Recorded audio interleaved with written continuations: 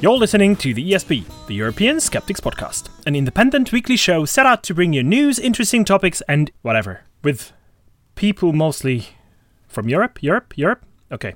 I'm mostly from Europe, yes. Yeah, okay. Building bridges and breaking down language barriers to show the world. Weekly show set out to bring you news, building bridges, and breaking down language barriers to show the world how active and awesome the skeptical movement is in the region.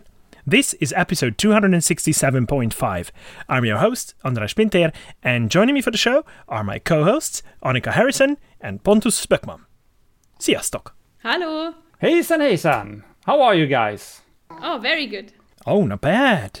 Not bad, I'm pregnant. Good news, András. You look it. So good, yeah. All right, so today we only have time for a very short episode, just a couple of updates, because we couldn't wait until the next episode comes out. It's something that I'd like to start with that it's very, very close to my heart, because I am called by my friends back home. I am being called the Finch. Mm-hmm. Mm-hmm. You know, the Finchy. That's my nickname among my friends.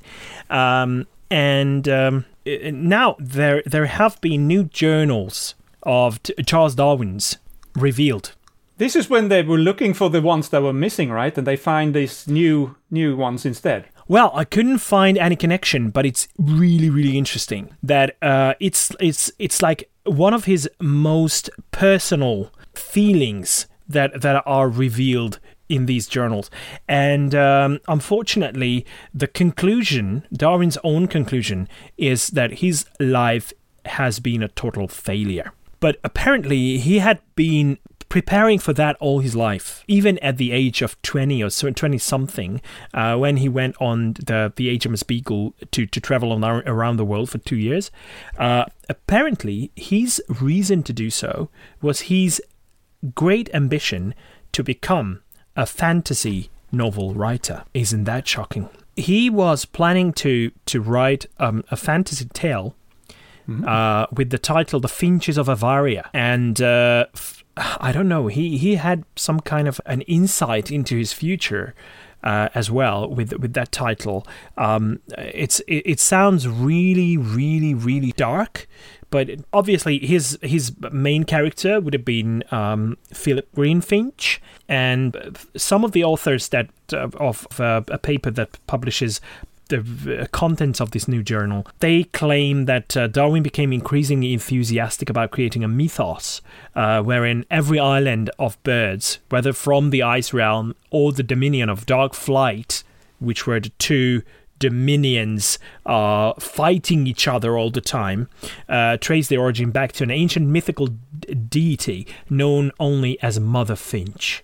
So this is how he became, at last, we know how he became obsessed with those finches, and how he came up with a tale that is the story of evolution. It's just a fairy tale. It's nothing more than a fairy tale. Now it sheds some new light onto his life's work, and I don't think it's a failure. I mean, now that we know how he meant the origin of species as a fictional tale, I think it's much more digestible as it is now. So well done. Yeah, it's super interesting. Like I didn't know that, and it's surprising and interesting. Yes, it is indeed. Definitely. And I also got news on that because there was an ecological survey of the impact of COVID in Austria that was done by a Professor Severin Schnappe of Innsbruck University, and he studies the wildlife of Central Europe, and together with the Department of Ecology, he wanted to study specifically the animal populations in Austria and Central Europe. And yeah, he deducted a huge field study with birds, insects, rodents, mammals, and actually found something very interesting. He found out that a lot of animal populations bounced back after not that many tourists came into the regions. Uh-huh. But he also found out that an animal formerly believed to only live in Australia can also be found in Austria.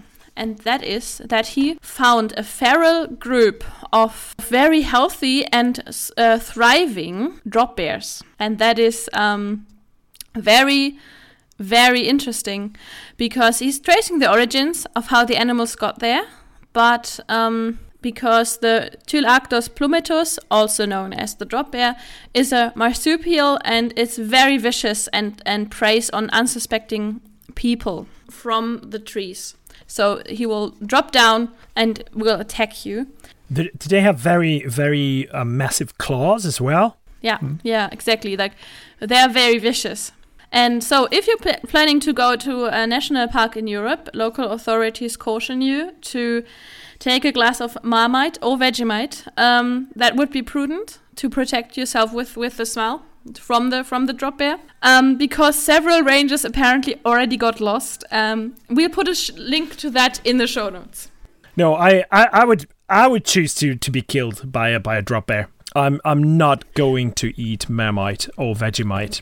Or not even keep it in my bag. I'm not willing to. It's not that bad. It's actually tasty. Okay, I have one news item as well. Pretty big news actually from Sweden, and that is that we in the Skeptic Society in Sweden have concluded that our work now is complete and done. I know you all agree that there finally are no more pseudoscientific alternative treatments left. No misconceptions, fake news, all of that. In the past, for example, it was common, as you know, for people to believe that mass vaccinations was a way for big pharma to control the world population. People even talked about 5G causing diseases that could only be cured by vitamin D or colloidal silvers and anthroposophy and things like that. This is no longer the case, as we all know, and this is now also confirmed by a survey conducted by the opinion company Medium. So the board of VOF today announced the only logical conclusion: we are dissolving the organization.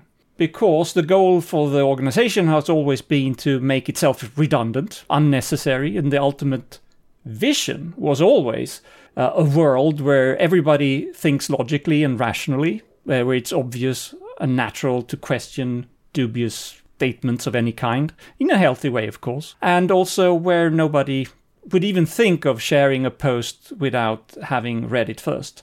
And we are now there. Everyone is skilled in critical thinking. So-called alternative medicine is rejected by everyone, and unreasonable conspiracy theories are a thing of the past. So that's why our newly appointed and indeed final chairman ever, Mr. No Doubt, has this to say, and I quote, "We have simply succeeded. We have finally achieved everything we set out to achieve, a completely rational and sensible world." End quote. Yeah. So, very good news, isn't it? And I have a similar thing to add.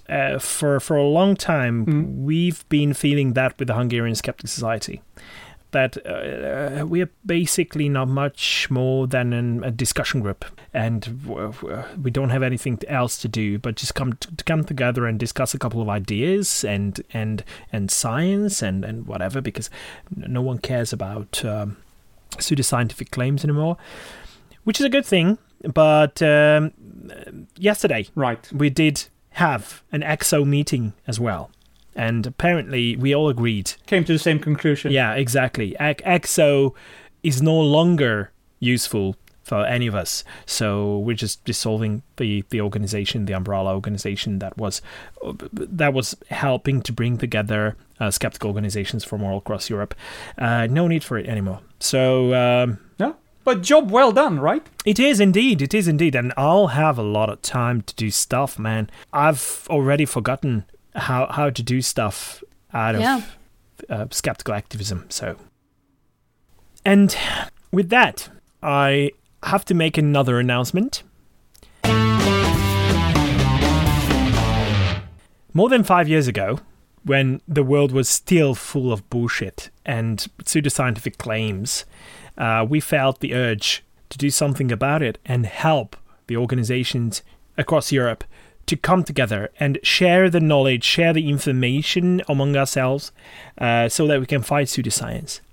But now that the fight is over, the war has been won by science, we are hereby announcing the finishing of the show that has been the ESP, the European Skeptics Podcast. I'd like to thank both of you, Annika and Pontus, for joining me not only today, but always. Thanks to Jelena as well, who had left us a little while back, but she had been with us for years. And I'd like to thank all our listeners for having tuned in so many times. And please keep being happy. Enjoy your life full of science and no malarkey. just enjoy it. Very well. Well said. Until we come up with a next idea, goodbye. Tschüss. Hej då. Isla.